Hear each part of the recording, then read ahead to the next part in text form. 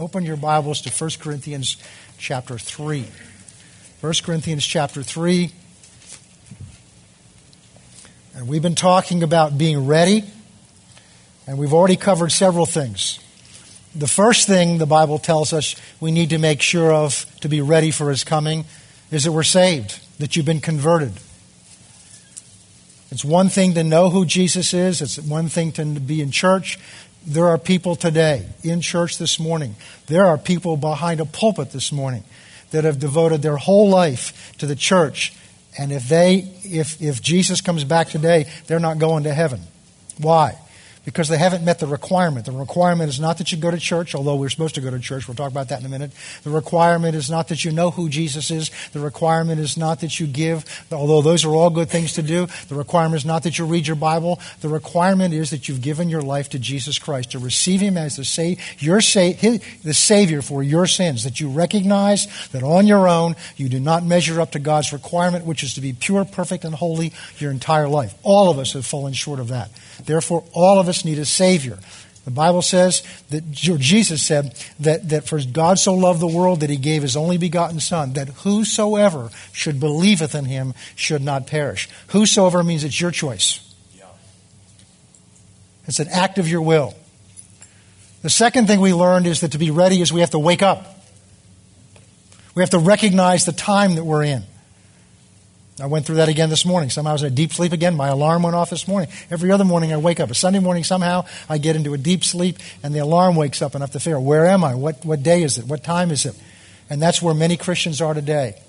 They don't realize the day and the hour that we're living in. The spiritual day and the spiritual hour we live in. So we need a wake-up call. And some of the circumstances in your life, although they may not have been brought there by God, they're to be used as a wake-up call to see where you really are. Where is your faith? Where is your trust in God? It's nice to sing that song, we trust in Jesus. Oh, to take Him at His word. It's wonderful to get excited in church about that, but what are we doing in our life about that? Are we really trusting Jesus with everything? Have you turned your life over to Him to trust Him with it? So we need to be converted. We need to wake up. We then learned that there's in the body of Christ there's some assembly required. We saw that teaches us in Hebrews that as the more we see the day coming of His return, we need to tighten our relationship with each other. We need to make sure we don't forsake assembling together. That means coming together as His body. As we were worshiping this morning, I had this real sense inside of here that his God's heart was being ministered to this morning. That we were warming His heart this morning because we were His children gathered here together, giving glory and honor to Him for what He's done in our lives. It's wonderful to do it alone and by ourselves in the car, but it's something else when we come together as His body together and we begin to express that appreciation and love and glory to Him. It touches God's heart. You can touch God's heart, but all the more as we come together. The other thing we saw is that we need each other in the times we're in. Because He's coming back not in good times, He's coming back in difficult times. And we are in difficult times. We know that right now. And so we need each other all the more. And we're going to come to the place where it may well be that we're all we got. Jesus and each other. But we are the body of Christ. So we've studied that. Then last week we began to look at living right. And that was really popular. I had everybody jumping up and down, sending me emails. Oh, Pastor, thank you for this wonderful, encouraging word. But believe me, when you stand, every one of us, we're going to see again this morning, will stand before Him individually. We've been married 44 and a half years, but I'm going to stand before Him separately from my wife. So I can't blame her for things I didn't do or did do, and she can't blame me either. Every one of us is going to give an account. And that's what we're talking about, being ready for that moment. There have been times I've gone through and practiced that in my mind to help me wake up, to practice myself. If I were to stand before you right now, what would be going on in me? We saw over in 1 John chapter 2, verse 28, that there's going to be two responses. Some people are going to pull back ashamed. We're not talking about whether you're going to heaven or not. That's a different judgment. We're talking about standing before the Lord. It's called the Bema, the judgment seat of Christ. And some of them are going to pull back in shame because they didn't do what they were supposed to do or did what they shouldn't do. and others are going to have confidence. We saw last week, it's your choice and it's my choice which one of those responses we're going to have. But now's the time to make that decision. Now's the time to prepare for which one of those two responses are you going to have. Because that day, that hour, it's too late to figure it out. Because what you will do then is based on what you have done from now until that moment. So we talked last week about being ready. That just simply means living right. Living right, not living in sin. We talked about the difference between condemnation and conviction. And today we're going to get into something else. 1 Corinthians chapter 3, where this section of Scripture again talks about that day and that hour. Starting in verse 10. According to the grace of God which was given to me, this is Paul writing, as a wise master builder, I've laid the foundation. Now the foundation he's talking about is the building up of the body of Christ. It's the work of God. It's the kingdom of God. Remember when Jesus taught his disciples, they said, Lord, teach us to pray. And what did he say? Our Father who art in heaven, hallowed be thy name. Well, we've done that already. We've hallowed his name. We've glorified his name. We've lifted up his name in our praise and worship. Then the next thing he says, your kingdom come, your will be done. That is the call of our lives. That is the purpose of your life and my life. God has given us the privilege to be partners with him in the carrying out of his will and the carrying out the establishment of his kingdom on the earth. My prayer more and more has been on a daily basis, Father, I want your heart today. What do you want to do? Your kingdom today. Your kingdom come. Your will be done. God has a will today, a plan today, a desire today. He has a will and a plan and desire that he wants to work through you and through me and together through Faith Christian Center, because we are a part of his body. And we spent most of 2010 in Ephesians 4 looking at who we are. We are the body of Christ. Now, we're not the entire body, but we're a portion of the body that God has called here together. And we learned and we studied that the vision that the image most of us have in church is we're a bunch of individuals that come together on a Sunday morning. But we saw in the Scriptures that's not how God sees us at all. God sees us as one body, and we're different members with different functions. And so when Paul talks here about that I laid the foundation, he's using a different image. Instead of body, he's using a building. But a building's like a body in this sense. It's a bunch of parts that have been assembled together, each part in their right place to perform their function. So you have a foundation that's made of certain materials. You have walls that are made of different materials. You have a roof that's made of different materials. But if you try to build the foundation out of the roof, you're going to have a problem. If you try to build a roof out of the foundation, you've got a bigger problem. So if you put the parts in the wrong place where they're not designed to work, the building will not be solid. So there's an order. So it's the same idea here. There's an order, there's a plan, there's an assignment of each part to perform a function and to be in the right place. And Paul says, as a wise master builder, I laid the foundation. And so we see here, we see that the foundation which he lays is what? I laid a foundation. Wise master, I laid a foundation, and another builds on it, but let each one take heed how he builds. That's what we're talking about this morning. For no other foundation can anyone lay than that which is laid, which is Jesus Christ. Jesus is the foundation for the church. And in Ephesians, he's the head of the body. The foundation is that which supports it. The foundation is that which determines what it can do. The head is that which directs it. Verse 12. Now, if anyone builds on this foundation with gold, silver, precious stones, wood, hay, or straw. Now, what are those? Those are different quality of building material. Different value of building material. So what he's saying here is all of us are building something with our lives. All of us are building something with our lives. The question is, what are you building in God's sight? All these different materials, gold, silver, wood, hay, They have differing values. So what he's talking about here is what value does your life have? I'm not talking about who you are, because the only value we have to God is that we're His children. Your value to God in terms of relationship is not based on anything you do. So we're not talking about whether God loves you. We're not talking about how important you are to God as an individual. We're talking about how important or valuable what you've done with your life is to Him. What is the value of your life to His kingdom and to His will and to His plan? Because that's what we're going to give an account for. That's what we're going to give an account for. So he's talking about different materials: gold, silver, wood, hay. You can do something with each one of those things, but the material has different value. Gold is more valuable than silver. Silver is more valuable than wood. And you can do more with each of those things, and wood is more valuable than hay. And the issue here is value to Him, to His kingdom, to His purposes, to His plans. If you work in a company or for someone other, well, especially if you work for yourself and there's somebody else that works for you, let's put it that way, then you have different employees, or you are working among different employees, and they have different values to your employer, or to you if you're the employer.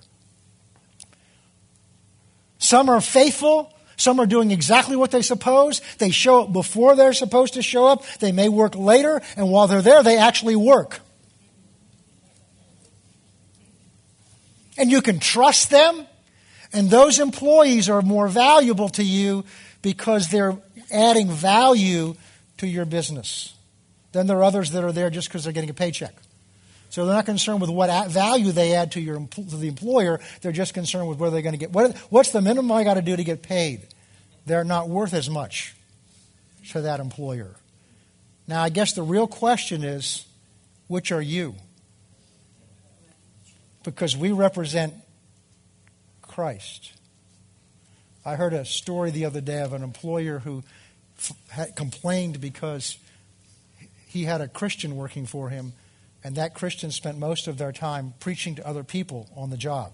He said, well, we're called to preach the gospel. No, you're called to not steal. Because if you're you're being paid to do a job. If you're using the time that you're being paid to use a job to preach the gospel, unless you're me. Unless you're in full-time ministry, you're not paid to preach the gospel. You can do it on your break or wherever else your employer allows you to do it, but you're being paid to be valuable to that employer. Amen. And it matters to God because there are several sections of Scripture where God talks about servants and how their attitude is towards their master, whether they're valuable to them or not. But here we're talking about being valuable to the master. So what we're looking at this morning is when we stand before Him, how is our life, we're not talking about whether God loves you or not, how is the way I lived my life and what I did with my life, of what value is that to God's kingdom and to Him? How does He value it? You can't look at what you think is valuable. You can't look at what, Sister Doodad and Brother What's-His-Name thinks is valuable. We got to look at what the Word of God says is valuable to Him. So that's what we're looking at this morning. Unless you want me to go back and preach on living right. Okay. All right. Okay, so we see in verse 12, now everyone builds on this foundation with gold, silver, precious stones, wood, hay, or straw. Each one's work, that's what you did with your life, will become clear. For the day will declare it. We're talking about that day. Because it will be revealed by fire. And the fire will test each one's work to see what sort it is. Now, I don't believe that there's a whole heavenly blowtorch up there. That we're all going to stand in line, and when it's your turn, you're going to go, whoosh. It may be. What I tend to think it is, because Revelation talks about Jesus' eyes. I believe, because when you stand before Him, realize you're not standing before someone that has an opinion of what you've done. We're standing before someone that knows. He is truth. And truth cuts through everything, every excuse, every good intention, everything that's not what you're supposed to do. It cuts through everything and makes everything clear.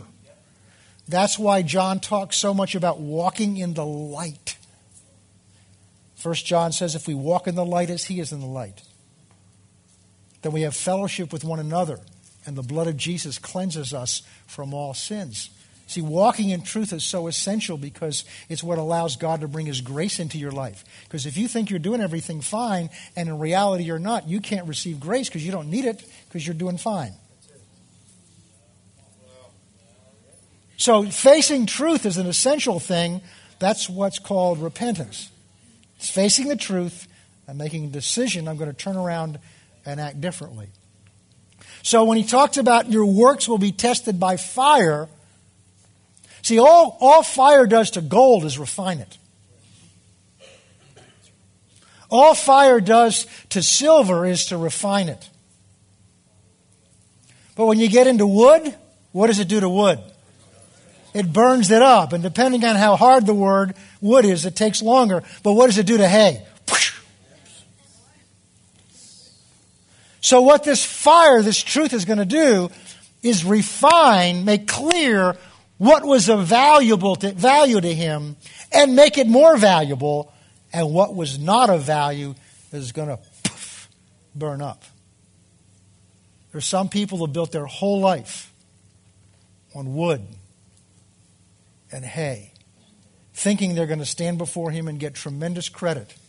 And in that moment of truth, now, there's good news, okay? Gospel's good news. Let's read on. Don't get scared. Don't get scared. Just get prepared. Each one's work will become clear, verse 13, for the day will declare it. Declare means make known. Because it will be revealed by fire, and the fire will test each one's work, what sort it is. If anyone's work which he has built on it endures, he will receive a reward. Say reward. We're not talking about whether you're going to heaven or not. He will receive a reward. Say, well, it doesn't matter. As long as I get into heaven, that's all that matters. Yeah, now it's all that matters. But once you're there, you're going to leave eternity aware that there's things you could have done you didn't do. Aware that you could have had rewards that you didn't have, that you don't have. So yes, it's good that, as Pastor Sam used to say, some people just they want a fire insurance policy. Just tell me the least I got to do to get to heaven, and that's fine if it gets you there. But once you're there, now what? Because whatever it is forever. You understand, in heaven we don't just sit around on clouds with harps going, There's work to be done. In fact, when Jesus comes back, there's things He assigns us to do.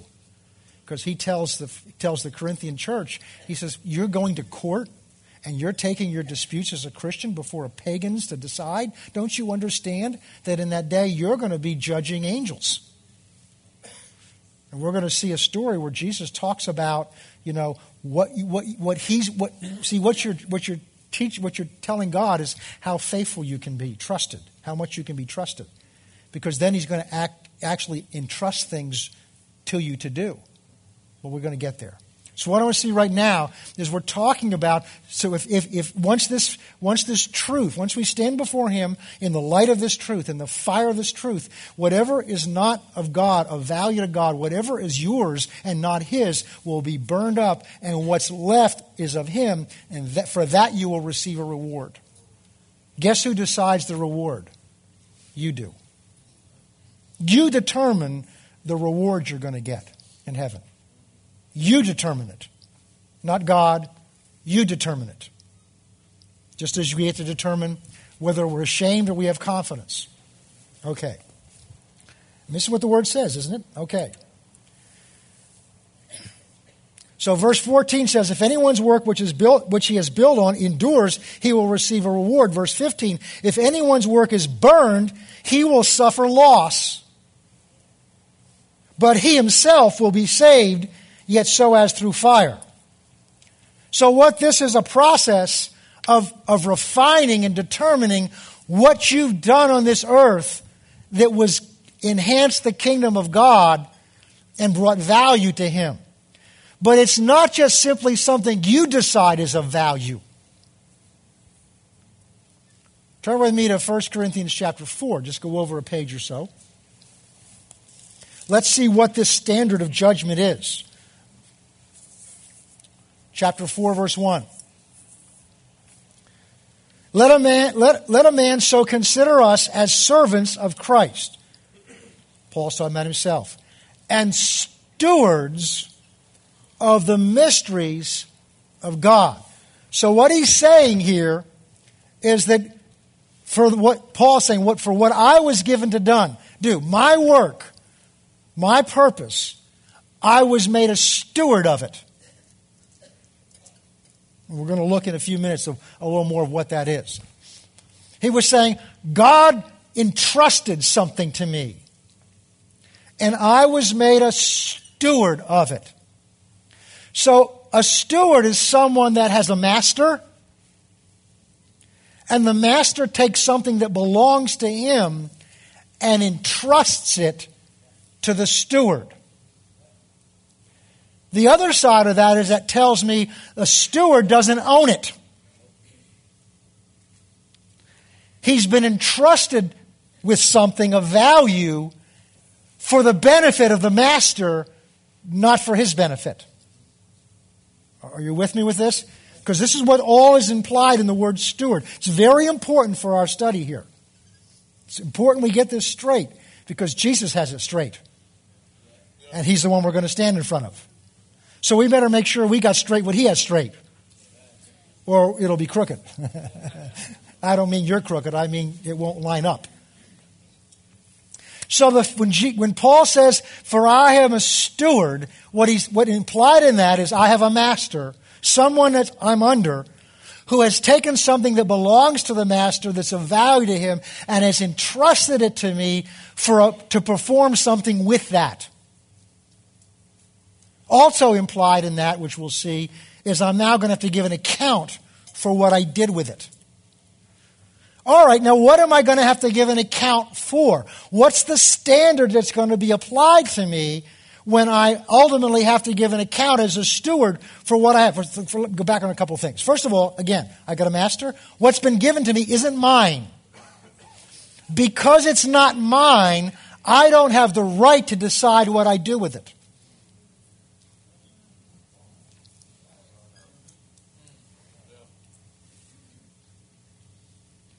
We're about to go on vacation, and where we're going to go, we're going to rent a car.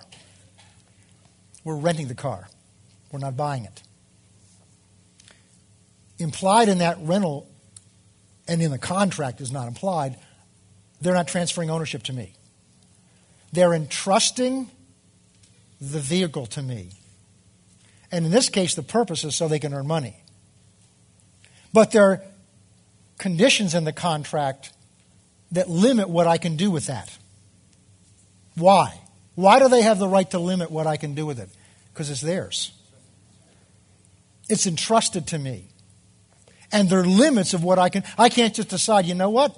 I think I'll drive it to Mexico. Because under the contract, I can't take it out of the country. I can't decide, I don't like the color of this, so I think I'll have it painted. Now, see, with a vehicle I owned, I can do that. Why? Because it's mine. I have the right to do with it what I want.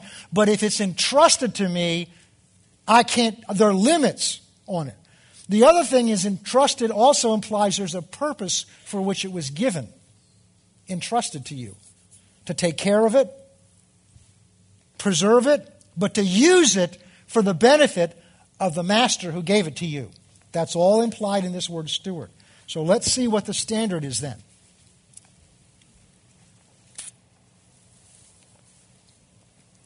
Verse 2, moreover, it is required, not suggested, not hoped for, it is required in a steward that one be found faithful.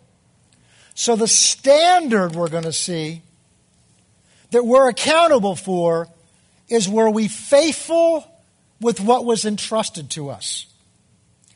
Faithful not for our benefit, but faithful means there's a goal, a purpose that's given to you, and faithful is whether you did it or not. That's it. In Matthew chapter 8, starting in verse 5, there's a story of Jesus and a centurion. And the centurion says to Jesus, my servant's sick at home, suffering with the palsy. Jesus said, I'll come. You know the story. We've gone over it many times. And the centurion says, no, you don't need to come. He says, because I recognize that you're somebody under authority the way I am. And you're someone in authority. So I recognize the authority of your words, because if you say, my servant's healed, he will be healed there, because the authority of your word has nothing to do with the distance between us. And then he defines what he meant by authority. He says, I understand authority because it's simple. He said, I have soldiers. When I say go, they go. When I say come, they come. I have a servant. When I say do this, they do it. And so it's that simple. Faithful means you did what you were charged to do. That's it. You did what you were charged to do. And Paul says here, I was entrusted with something. In his case, it was an assignment to proclaim the gospel in certain parts of the world, no matter what. And Paul says, it was required of me as a servant, as it is all stewards, that I be found faithful, that I did what I was called to do. All right. With that background now, let's go look at 1 Peter and let's see what it is that's entrusted to us. Say, well, that was nice for Paul. He was an apostle. 1 Peter chapter 4. After all, he wrote 2/3 of the New Testament. And who am I? I don't have any gifts. I don't have any talents. I don't have, who am I? 1 Peter chapter 4, verse 7. But the end of all things is at hand. So he's talking about what we're talking about. Therefore, because the end of all things is at hand, be serious. That's sober. Be awake. Be alert. Recognize where you are. And watchful in your prayers. Above all things, have fervent love one for another, for love covers a multitude of sins. Be hospitable to one another. Oh, I like it. Without grumbling. Here's what we're getting to. Verse 10. As each one. Say each one. Each one. Say it again. Each one. That doesn't say as some. He doesn't say at few. As each one. That means every one of us. As each one of us has received a gift. That's an ability. Minister it to one another. As each one of us has received a gift. The word there means an ability. Let us minister it unto the Lord. No, to one another. Now here's where we got to make a mental adjustment. This is the Word of God. We've gone over this before. God doesn't have opinions. God doesn't have ideas. He knows. So if God says you have a gift, guess what? You have a gift. So for you to say, oh, I can't do anything, you're disagreeing with God who says you have a gift. You may not have discovered it yet, but you have it. But if you don't believe you have it, you're not likely to discover it because you won't go looking for it or you won't recognize it as a gift when you find it. And we spent a lot of time 2 years ago going through some of these gifts and the parts of the body. But it starts by going back and recognizing there is a call of God on your life. Call just means a purpose. God has gifted you with something. It may not be a gift to stand in front of people and to teach them.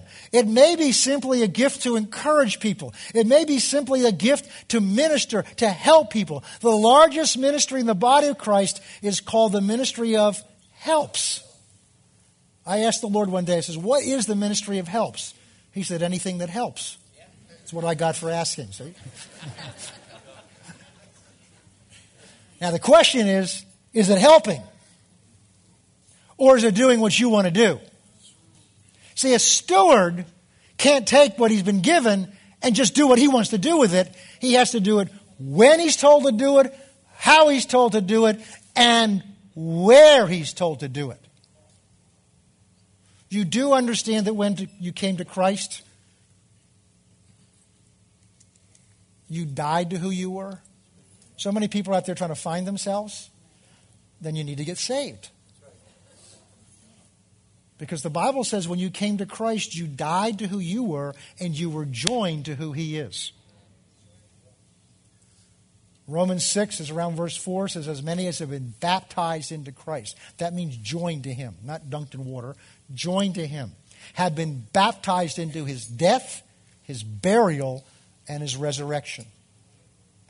Paul says at the end of, I think it's 1 Corinthians or 2 Corinthians, whichever it was, he says, for I've been crucified. No, he says, I through the cross I've been crucified to the world, and the world's been crucified to me. Galatians 2:20 says, I've been crucified with Christ. Therefore, it's no longer I who live, but it's Christ who lives in me.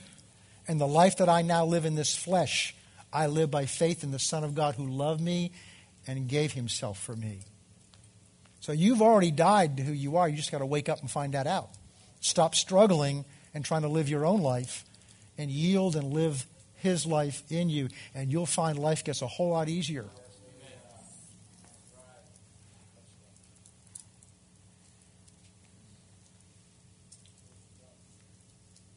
So each one of us has received a gift.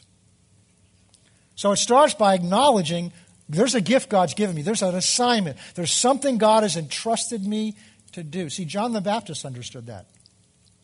He understood there was a time for it. So you've got to know when God's timing, where God's place is. I believe with all my heart that God assigns people to churches. You don't have the right in God's eyes. Now, you can do what you want to do, but remember you're going to stand before Him and not yourself. God assigns people to churches just like the DNA in your parents assigns the DNA in you. When that first cell was formed in you, that DNA is a divine pattern for how everything was your body was going to look like, and all the parts go to the right place and function the right way. There's a plan for your body. It didn't just happen the way it is. There was a design and a plan to that. And your nose is where it's supposed to be, assuming it's not out of joint. Your nose is where it's supposed to be because the DNA told those cells to go there, to locate there, and to perform a certain function. And what are we? We are the body of Christ. In the same way, the head, the master, assigns each part to a body to function in a role in that body. And we saw in verse 16 of Ephesians 4, it says that each joint connected together with the other causes the growth of the body in Christ in love. And the reason the body of Christ is not stronger, more powerful, more influential, more victorious today, in most cases, is because people haven't taken their right place, and if they are in the right place, they're not growing together in love. But that's changing. That's changing. You are a portion of the body here. And if God didn't call you here, then you need to find out where God has called you. See, you're telling people to go. No, I want you to be in the right place. I'm not trying to build a church. I'm not trying to build a church. Jesus said, if you do what I tell you to do, He says, I will build my church. His body. All right. Let's read on. My responsibility is to help you find your place and then do what you're called to do. As each one has received a gift, verse 10, minister it. The word minister means serve it to one another. Look at this. As good stewards of the manifold grace of God. Manifold means many-sided, many-faceted. Of the grace of God. The word grace means far more than unmerited favor. That's the typical definition you get. It means far more than the grace by which we were saved. It is the ability of God. It is the ability of God to do what God's assigned us to do. And so there's this many-sided, many-faceted grace of God, and we're stewards of that. So God has entrusted to each one of us a grace, an ability, and it's got many sides to it, many facets, many ways of applying it, many directions. So you can't just look at me or someone else and say, well, I don't have that. You've got to see what God's put in you. And the reason more of us don't know what God's put in us is we're waiting for some divine revelation. We're waiting for an angel appear the way he did to Mary and gave her assignment. I just realized I didn't finish a thought. Talking about John the Baptist. Remember when he's sitting in jail about to be beheaded? He says, I must decrease and he must increase. He knew that his assignment was over. His role of what he was called to do, which was to be a voice in the wilderness, to prepare the way for the coming of the Lord, that he had done that. And now that he had done that, his assignment was finished, and he was about to leave and go get his reward. And you don't get a sense he's down there feeling sorry for himself, saying, look, this guy got promoted. I made this possible for him. I'm the one that went around preparing the way for him. And now he's getting promoted, and I get stuck down here, and they're going to cut my head off. What's happened to me? Where's God? He's left me. No, you don't get that sense at all. Because you see, he understood there was a purpose to his life, and he'd been faithful to perform his purpose, and there was a reward awaiting him. This is the view we need to have of life. It's not about how's my 401k going to be. It's not, it's not. Those are okay to do plan. There's nothing wrong with that. But that's not your life.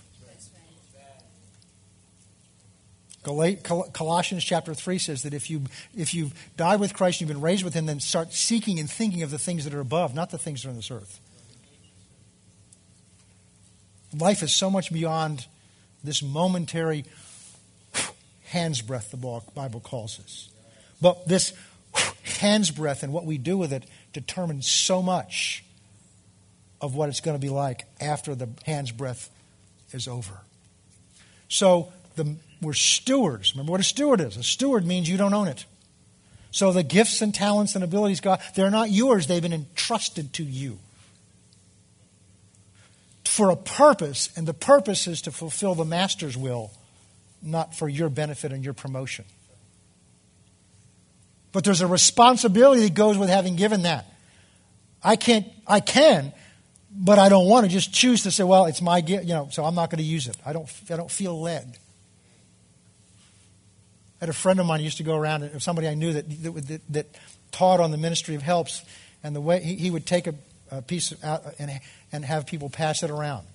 And once it was done, he says, now the next time you go to tell your pastor, I don't feel led to do it, you just felt led. It's a piece of lead that they touched. Because we use all kinds of excuses. The problem is they're going to burn away. All right. As stewards of the manifold grace of God. Now look at some of these examples he gives in verse 11.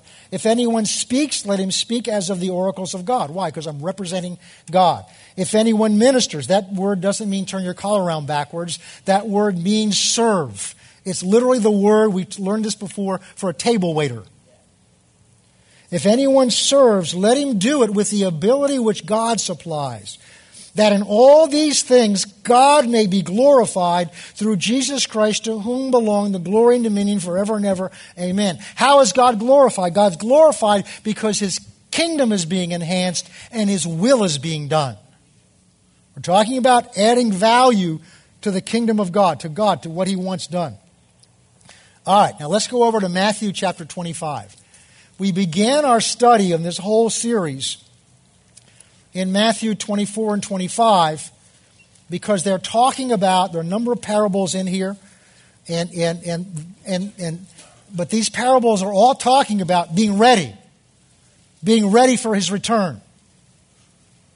And there's the parable of the virgins, and that was about not knowing the day or the hour. Chapter 25, we're going to go in verse 14. Chapter 25, we're going to verse 14, but the story of the virgins was the first 13 verses of this chapter. For the kingdom of God of heaven is like a man traveling into a far country who called his own servants and delivered his goods to them. There's that element again. So you have a master. He's going away, and there's something he wants done. So he calls his servants to them, and he takes something that belongs to the master, that the master owns, and he's going to entrust it to the servants. Verse 15. To one he gave 5 talents, to another 2, and to another 1. Look at this. To each according to his, that's the servant's, ability. This does several things. First of all, that means we can't compare ourselves to one another. We've not all been given the same assignment. The second thing it tells me is what God has given me to do, He's done it based on what He knows I can do with His grace. So I tried. When I stepped into this role, my first conversation with God is, you know who you got? Don't you understand? And God was patient and for a couple of days listened to all that. And then finally it dawned on me what I was doing. I was telling God He didn't know what He was doing. And I had to repent. And had to change my attitude. That means if God said to do this, then there was a way to do it. It means I may have to change, and I have had to change and continue to have to change. I may have to grow up in some areas. I had to say, God, but if you've called me to do this, there's a way to do this with your grace and help. But whatever inadequacies I see in myself, you've got an answer for them. And then I realized Paul had to wrestle with the same thing. Because Philippians chapter 4, Paul says, I've learned this, I can do all things through Christ who strengthens me. And Paul had to overcome some things. Paul had some weaknesses in his life that he had to overcome. Some things he had to learn how to do. But the thing is, God knows what He's entrusted to you. The issue of whether you can do it's been settled when He entrusted it to you.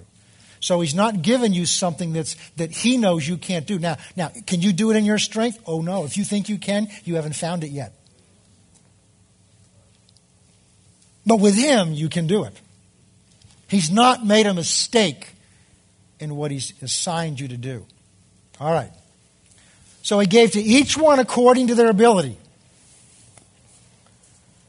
Then verse 16, he who received the 5 talents went and traded with them and made 5 other talents. Likewise, he who had received 2 gained 2 more also. But he who had received the 1 went and dug and hid it in the ground. I have a footnote here. It says, sat in the blue seat with it. I wonder how that got in there. Oh, excuse me. That was a coffee stain. See, it's easy to read this and think that's somebody else.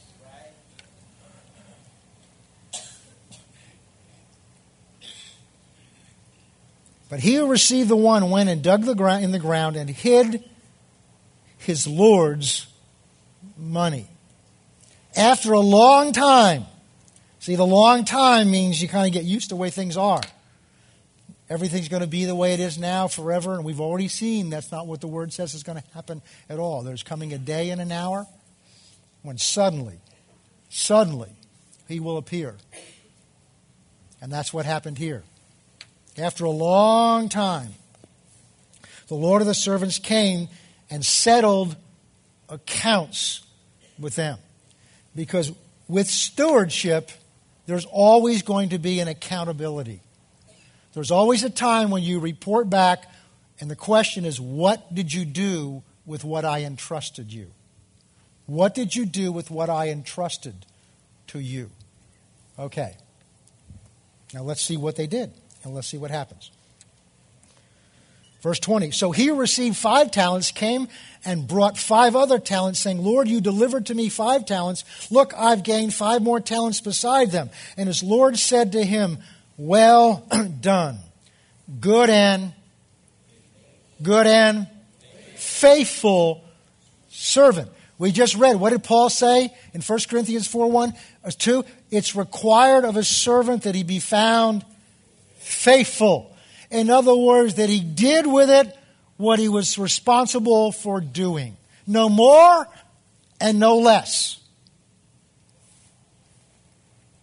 Well done, good and faithful servant. You were faithful over a few things. I will make you ruler over many things. Enter into the joy of your Lord. Now, last week we looked back and we saw in 1 John chapter 2, verse 28, we talked about it a few minutes earlier, that when he comes back, some are going to come forward with confidence and eager to see him, and others are going to shrink back in shame. And here's what I believe, to a large degree, is going to be the basis of that. Those who are going to come forward because they're anticipating hearing, well done, good and faithful servant. Those are the words I live for. Those have become the focus of my life. Now, there's other things I do, of course, obviously. But the ultimate purpose of my life, what I keep in mind when I've got to make a decision of whether to do what the Word of God says or what I want to do. If there's somebody and I just want to bless them with that peace of mind of my mind I can't afford to part with, or I want to do what the Word of God says, this is what I come to.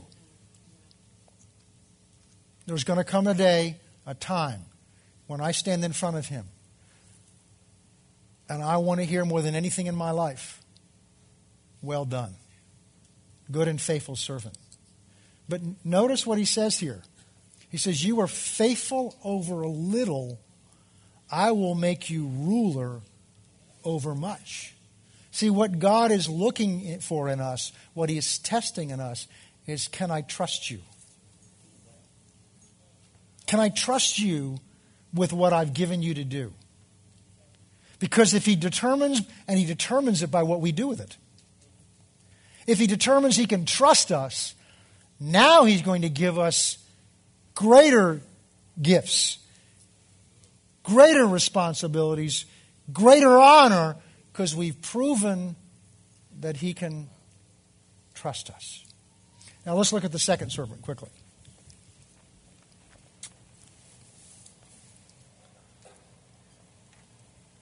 Notice, enter into the joy of your Lord. Verse 22, he had received 2 talents, came and said, Lord, you delivered to me 2 talents. And look, I've gained 2 more talents besides that. And his Lord said to him, well done, good and faithful servant. Oh, wait a minute, he didn't produce as many as the other one did. But he's found faithful. So faithfulness cannot be based on simply the results compared to other people's results. But faithfulness is based on what you were given to do. You will be measured and I'll be measured by what He gave me to do and what He gave you to do. You won't be measured by what He gave me to do, and I won't be measured by what He gave you to do. But I do have to give an account for you. Peter talks about that. He says those that watch over you will have to give an account for you. I've got to give an account for whether you were trained correctly, whether you were fed correctly, whether you were loved correctly, whether you were ministered to correctly, because that's my assignment, my responsibility. I know what I'm responsible so clearly, and it determines what I do and don't do. My first responsibility is my wife. That's the first. She's the most important thing God entrusted to me, to take care of, to love her, to provide for her. Next is my family.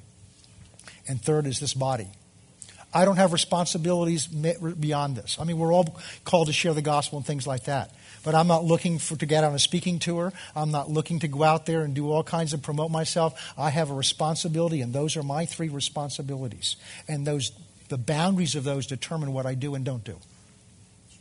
Because that's what I'm going to be accountable for. I'm not accountable if somebody says, well, you should be doing these things and you should be doing those things, unless God gives that responsibility to me. They may be wonderful things. They may lift my name up and make me well known. I don't care about that. See, I don't care if I'm known by the world. I want to hear one thing. That's all I want to hear. One thing. I appreciate your encouragement and the things you say to me, and I really do. Please don't stop them. But ultimately what I'm looking for is one voice saying, well done. And that's what you should be looking for. Because if you'll look for it, then I'm going to hear it also. All right. So notice it's not based on what he produced. It's whether he was faithful to do what he was given to do. Well, unfortunately, there's a third servant. Verse 24. And then he who had received the 1 talent came and said, Lord, I knew you to be a hard man, reaping where you do not sow, and gathering where you have not scattered seed. I was afraid. Oh, there's the first thing. I was afraid.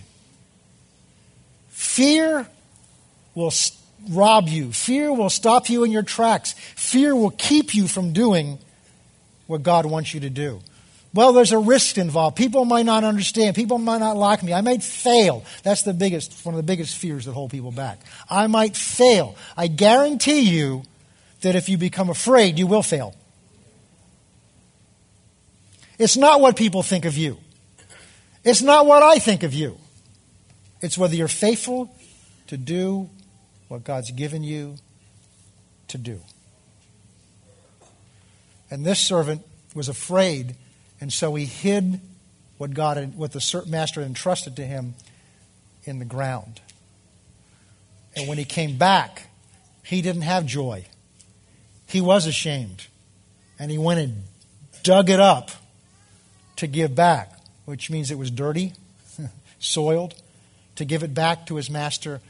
And he had not been faithful to do with that gift what he had been entrusted to do.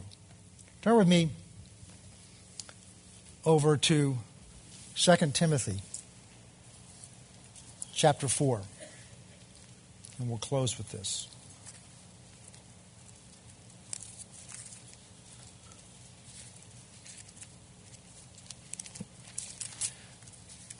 Here's the Apostle Paul. We just looked at him earlier saying what was required of him. If we read on, he said, I don't know of nothing in my own heart that I failed to do that I was supposed to do, but that doesn't even mean I'm okay. He said, ultimately, it's what God says of me. Okay. 2 Timothy chapter 4, verse 7. This is the end of his life. For I have fought the good fight. I have finished the race. I have kept the faith. Those are all different ways of saying, I did what I was supposed to do. Finally, there is laid up for me the crown of righteousness, which the Lord, the righteous judge, will give to me on that day. That's what we're talking about. And not to me only, but all who have loved his appearing. All who on the day of his appearing will rush forward with confidence to see their master. A crown, a reward for faithfulness, for righteousness. A crown of righteousness. And if you read on in Revelation, you'll find there's a moment when Christ is honored. And we all get to take the crowns that we've earned and throw them at his feet. I don't want to be there that day and be kind of looking around and have nothing to bring to him with which to honor him. You may be sitting here saying, well, yeah, Pastor, that's great for you. because you know what your gift is. You know what you're called to do. But I don't know. Well, there are some things I can tell you that I do know you're called to do because the Word of God says so. In 2 Corinthians chapter 4, around verse 18 and 19, it says, we've all been given the ministry of reconciliation.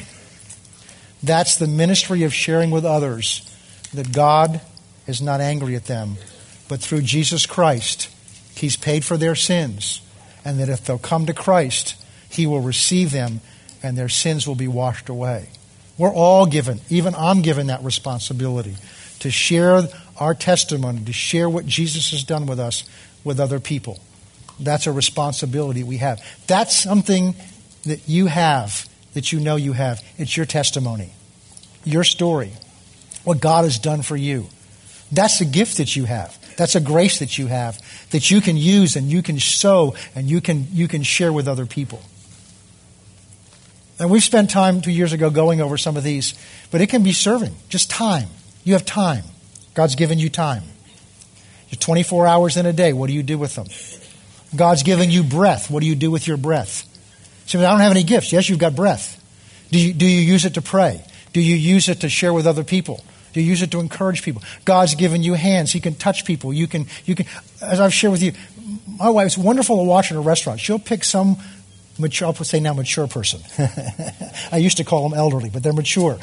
Or someone that looks lonely. I've started trying to do this.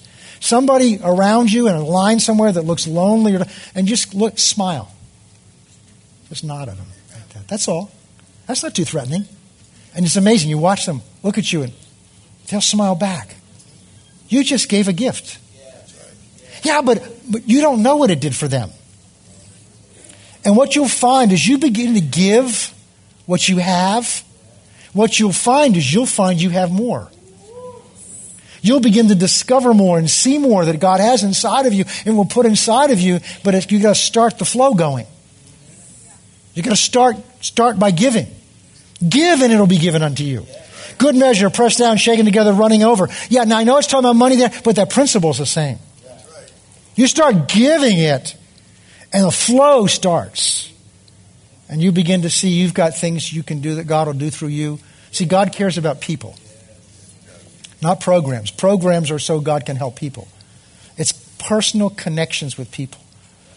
And where we're going this year, one of the things I'm going to teach you and show you how to do is be conscious of needs around you. People around you, in line, in your apartment building, because they may be an assignment to you. Just to smile at somebody. But start your day making yourself available. Saying, Lord, here I am. I don't know what you've put in me to do. I don't know what you've charged me to do. But here I am. I'm available to you. And being willing to lay aside the excuses, because none of them count. They're all going to be burned off. And you'll stand there just as I'll stand there. Pure, absolute truth. Saying, what did you do with what I entrusted you to do? See, if you don't know what it is, then you can't be responsible for something you don't know. But you are responsible for asking and finding out. Praise the Lord. Are you ready? Are you awake? Are you connected to the body of Christ? Are you doing what's your assignment here? That's the purpose of your life. Whether you're a doctor, you're a nurse, whether you're a laborer, whether you're whatever your source of income and employment is, that's not your assignment.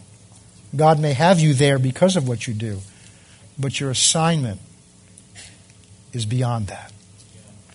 For those of you that follow football, we've seen a wonderful example this week and before this week of a young man who's put in the world's limelight now, but he understands that that's just a platform. God's given him abilities and talents and a position now and a platform. And he could either use it or not use it. And he's chosen to use it. You understand that if you do what you're supposed to do, you'll get the same reward that Billy Graham gets. You're not responsible for what he's given to do. If all you're responsible to do is encourage people and you do what you're supposed to do, you'll get the same reward because the standard is faithful to do what you were given. to do.